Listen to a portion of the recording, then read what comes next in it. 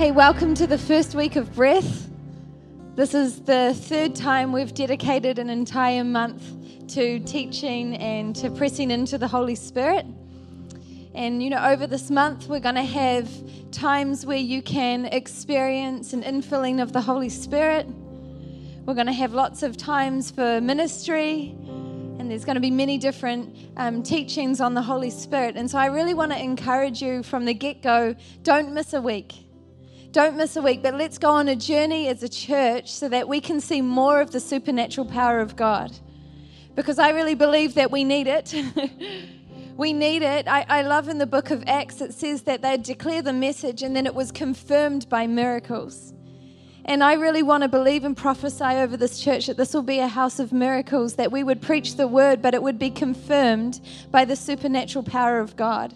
And the way that we approach this month, the way that we lean in and our openness to the Holy Spirit plays a huge part in seeing what God wants to birth through us as a church come to pass. And we all have our part to play. Every single one of us, we are the church. And so I want to encourage you in that. It's our prayer and our belief that some of you are going to be filled with the Spirit for the first time, and that many of you are going to experience and relate with the Holy Spirit at an even greater level than you ever have before. And so we're going to have lots of time for that. Today I'm going to take us on a bit of a journey through the Word of God. And I believe in faith that the Holy Spirit is going to birth something new in your life. And, sometimes to birth new things, something else has to die. And I really wrestled with this message because I thought I had what I wanted to share.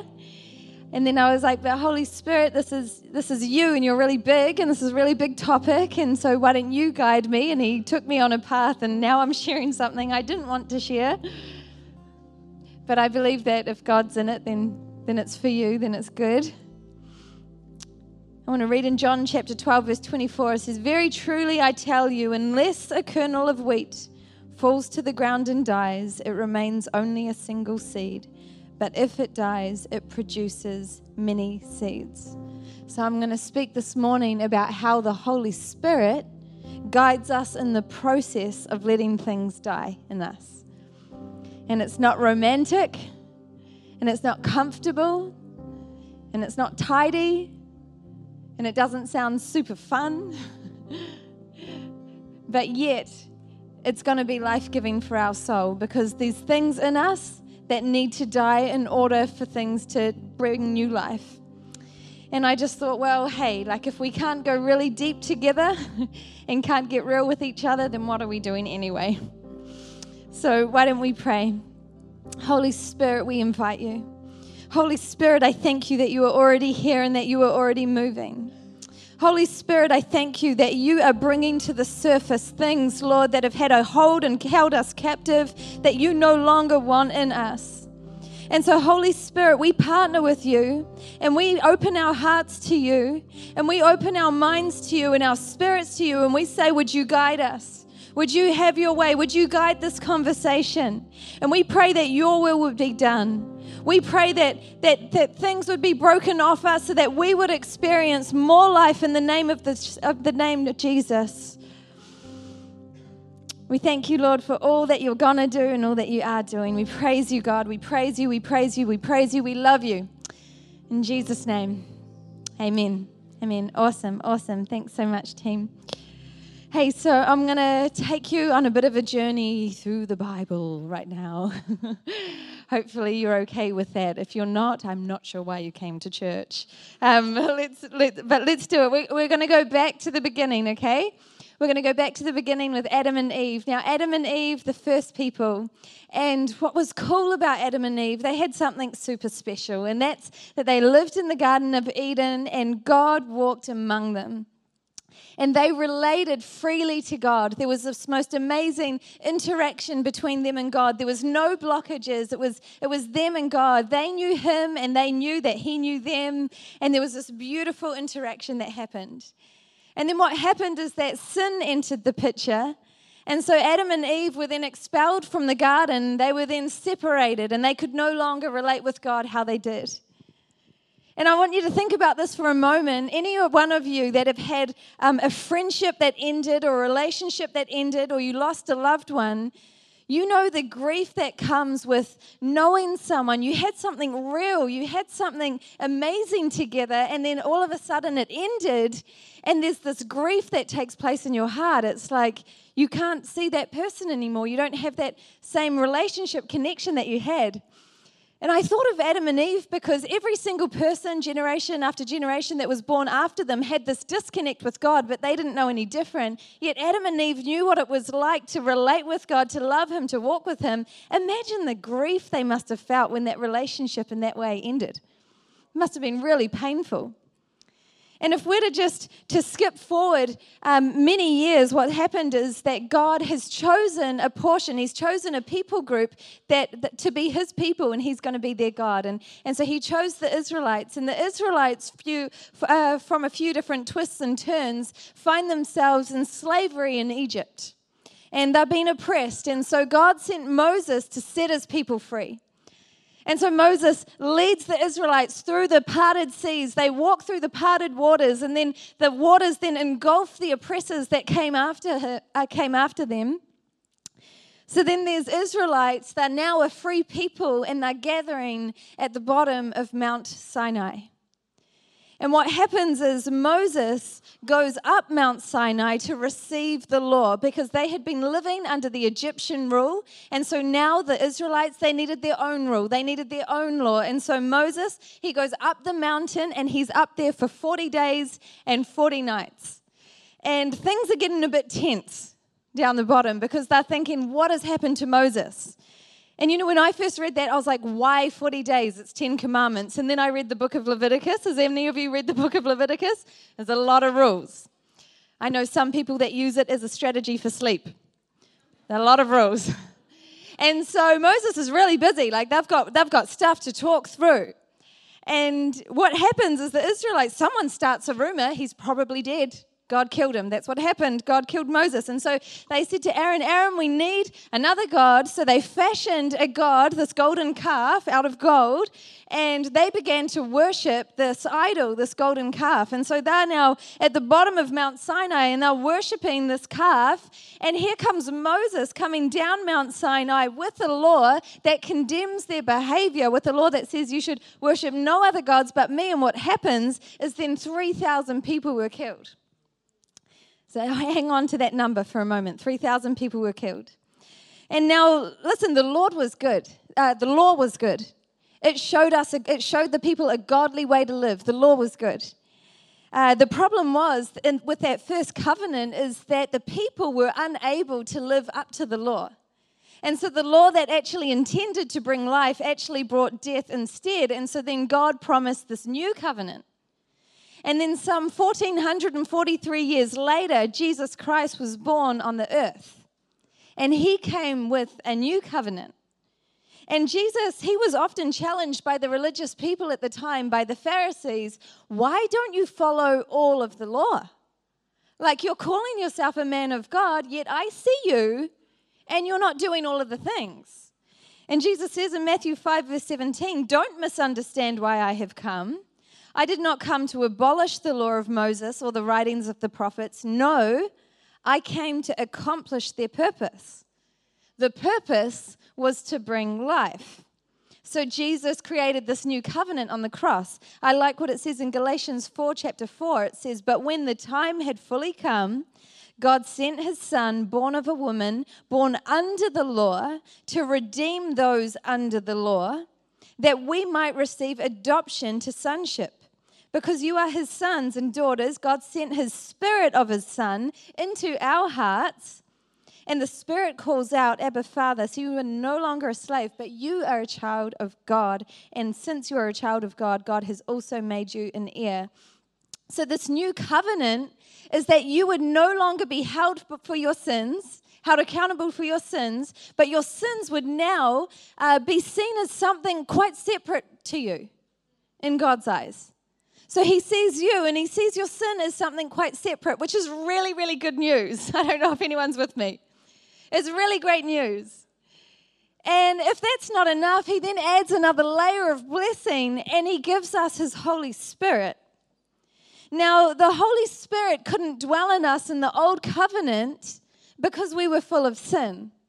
But now, through Jesus, through the new covenant, through his blood on the cross, through us believing in him, in this new covenant, now the perfect Spirit can dwell in imperfect us because we've been cleansed by the blood of Jesus, and he sees the sin is separate to us. And so if you're here and you've been thinking, well, the Holy Spirit is for me on my good days, or it's not really for me at all, how can the Spirit dwell in me in my weakness and in my mistakes and in my boozy Saturday night? Well, I tell you what, if you believe in the name of Jesus, then actually, even though you're imperfect, God sees you as perfect, so that perfect Spirit can dwell within you. Now let's circle back to Adam and Eve for a moment. They related freely with God. There was that beautiful relating with God. Well, now in the new covenant of Jesus, we too have that same open relating to God that Adam and Eve once have through his Spirit. His Holy Spirit is the way that we relate with God. Isn't that amazing news? It's amazing news. And the cool part is, this amazing, life-giving relating we have to God through the Holy Spirit is but a foreshadow of what is to come when we pass from this life. It says in 2 Corinthians 1 verse 22, and he has identified us as his own by placing the Holy Spirit in our hearts as the first installment that guarantees everything he has promised to us. Isn't that amazing? Now I want you to listen to this contrast. When the Holy Spirit first came on the people of God, so Jesus, he had died and he'd been raised into a new life. And then his disciples, his followers, were in this one room and they were praying and they were waiting. The Holy Spirit fell on them in Pentecost. And what happened, it says in the Bible, that 3,000 people received life that day, that 3,000 people were added to their number. So isn't it amazing that the day that the law was received, 3,000 were killed, and the day that the Spirit was received, 3,000 were given life? Isn't that amazing? That is what the Holy Spirit does. The Holy Spirit brings life, and he wants to bring more life to you. More life to you. Now I've got this tube right here, and it's clear. You can see through it. And so let's just for a moment pretend that this is how we relate with God. We want it to be clear. We want there to be no blockages.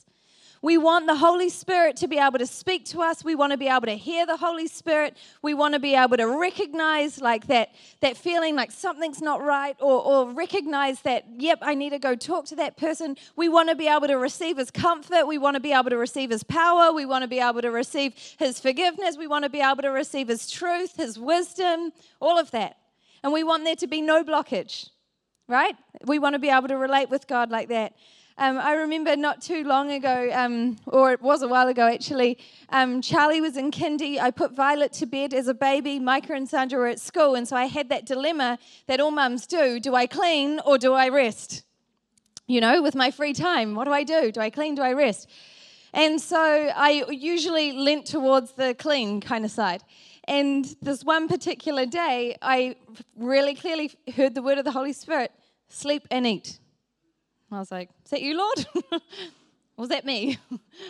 Sleep and eat. I know some of you are like, I wish God talked to me like that. Sleep and eat. How good would that be? Anyway, I was like, was that you? I didn't have any feelings that came with it. I don't know. Is that the Holy Spirit? Sounds like a good idea anyway. So, I ate and then I went to sleep. Anyway, I woke up to the phone ringing, and it was Mount Primary, and they said, look, Mike has fallen off the jungle gym. He's had an accident. We think he's broken his arm quite badly, we think. It's like, okay. And so I, dropped the kids at Mum's, go get Micah, definitely broken, like the kind of one you look at and you're like, that kind of one. And so we go to the hospital, and after the surgery and all of that, anyway, by the time I managed to eat anything, it was 10:30 at night, and by the time I got to sleep, it was more like midnight. And I thought, isn't that amazing? If I hadn't have eaten something and got some rest, then I would have been so beside myself by the end, right? And probably not able to be calm and there for Micah. And that's what we want with the Holy Spirit, because the Holy Spirit sees, the Holy Spirit knows. He knows what's best for us. He knows what's coming. He's with us. And so we want to have this open channel. right? Right. Okay, Zoe, you're going to... Okay, but what the problem is, we can have things that block the channel. There are things in us that can block the channel between us and the Holy Spirit. Thank you, Zoe. So each one of these... Well, this one's going to come out. No, it's not. Each one of these represents something. So maybe it's like mistrust in God. And that's just sitting in there. Or maybe it's greed. Or maybe it's lust, jealousy. Get a little bit drunk sometimes. Maybe it's fear. And you're like, is fear a sin? Well, feeling afraid sometimes isn't, but living from a place of fear definitely is, because ultimately we're saying, I don't believe that God is good enough and powerful enough to come through for me in my life, and so living from a place of fear, definitely. And we can have things that come and go, but the ones that stay and block are actually strongholds. And so then we can ask the Holy Spirit, would you move? I want more of you. I need to hear your voice. I want you to guide me, and I want more of you yet. And he does, but we've got these blockages. And remember that through the blood of Jesus, through the new covenant, God no longer sees our sin. So the blockages are not on his end. The blockages are on ours. And they become strongholds. And listen, none of us are perfect.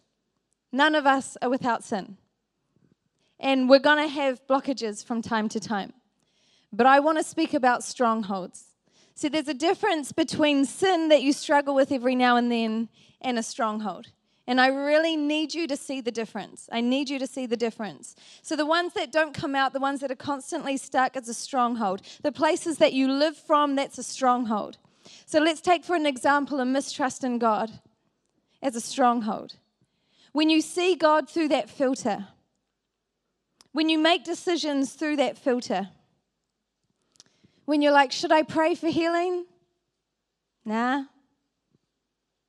He didn't come through last time or the time before. I'm not even really sure he does that anymore. And when the preacher talks about the power of God, you're like, I haven't really seen it. Maybe it's not for me. And then we constantly make decisions that leave such little room for faith. That's a stronghold of mistrust in God when we live from the place. There's a difference between feeling afraid and living from a place of fear. There's a difference between feeling a moment of jealousy and living from that place. There's a difference between having those moments of selfish ambition and living from that place. Do you understand what I'm saying? Those are strongholds when we live from them. And here's the cool part, that Jesus has already broken the power of that sin. But when we leave it there and live from that place, we actually give the power back. And when I was writing this message, I had like a vision. I had like a picture. And if you're new to faith and you are wondering what I'm talking about, it was like I was just writing, and then all of a sudden I saw this picture, and I had like an understanding of it through the Holy Spirit. And so this picture that I had was of this medical team. And this medical team were working on this body. They were doing CPR on this lifeless body. And there was a lot of activity in the room. There was a lot of energy going into this body, a lot of resource going into this body, a lot of busyness. And this went on for some time. And then I saw the person in the room who had the authority call a time of death. And I know that sounds quite heavy. But here's the understanding that I had from this picture. That there are strongholds in our life, and they're actually already dead through the power of the blood of Jesus. And we've been spending a lot of our energy trying to fight them, trying to mask them, trying to dress them up, trying to push them down, claiming them as part of our personality even. Maybe they've been there so long, we've even started saying that it's part of our makeup. I'm just an anxious person by nature. I'm just a fearful person by nature. I'm a realist by nature. Fear's not part of your makeup. Pride isn't part of your makeup. Anger isn't part of your makeup. Unforgiveness isn't part of your makeup. And yet we give it all of this energy to mask it, to hide it, and we adopt it. But I felt like God was saying, we're the person in the room that actually has the authority to call the time of death. It's already been broken anyway. The work has already been done by the blood of Jesus. And I tell you what, I felt like the Holy Spirit said, for too long, we've been pouring energy into dead places. We've been pouring energy into dead places. We've been putting our energy there. But I tell you what, it is not worthy of your energy. It is not worthy of your energy. It has already been broken. It's already dead in Jesus. And because you believe in Jesus and that Spirit now resides in you, you too have the authority over it. See, the Holy Spirit brings life and He helps things die. And for me, I've got to a place now that I'm like, Lord, if you want something to die in me, do it quickly. I don't want to fight it. I don't want to hide it. I don't want to dress it up. I don't want to do it myself. You do it. Just let it die quickly. This might help you if I give you an example of my life. So this is kind of what would happen for me. So there's a stronghold causing a blockage between me and the Holy Spirit. And what would happen is it's not super obvious what it is, right? It's not super obvious what the stronghold is. And so I start to treat the symptoms. I start to try and pacify things and come up with strategies and to try and treat the symptoms of this stronghold. It starts to affect me. It starts to affect the way I view my life. It starts to affect the way that I relate to others. And so I start to treat those symptoms of the not so obvious stronghold, and energy starts to go in those directions. And then it starts to move from something hidden to something quite obvious. And when that happens, I do a little freak out. And I go, no, thank you. Let's just push this down. Let's just hide this. Let's just push this back to where it was. I preferred when it was hidden. But I tell you what, when we do that, what we're actually doing is we're fighting the Holy Spirit. See, at the right time, the Holy Spirit wants to bring these strongholds up so that we can let them die and let them die quickly. And because we don't like the discomfort, and because we don't like the mess, and because we don't like the pain of it and how it humbles us, we try and hide it and mask it and push it down. But if we are fighting against the Holy Spirit, that is not a good place to be. And so I really believe as a church and as a people, we need to get to the place where it's like, you know what? I am fed up enough of this stronghold. And Holy Spirit, actually, I don't even know what it is, but would you reveal what it is? See, I've got things in my life and it's dysfunctional and I don't know what the root is. Holy Spirit, would you reveal it? Would you reveal it so that I can call a time of death? And yes, it may be something that visits every now and then, but it will not be a constant blockage between me and the Holy Spirit and how I relate with God.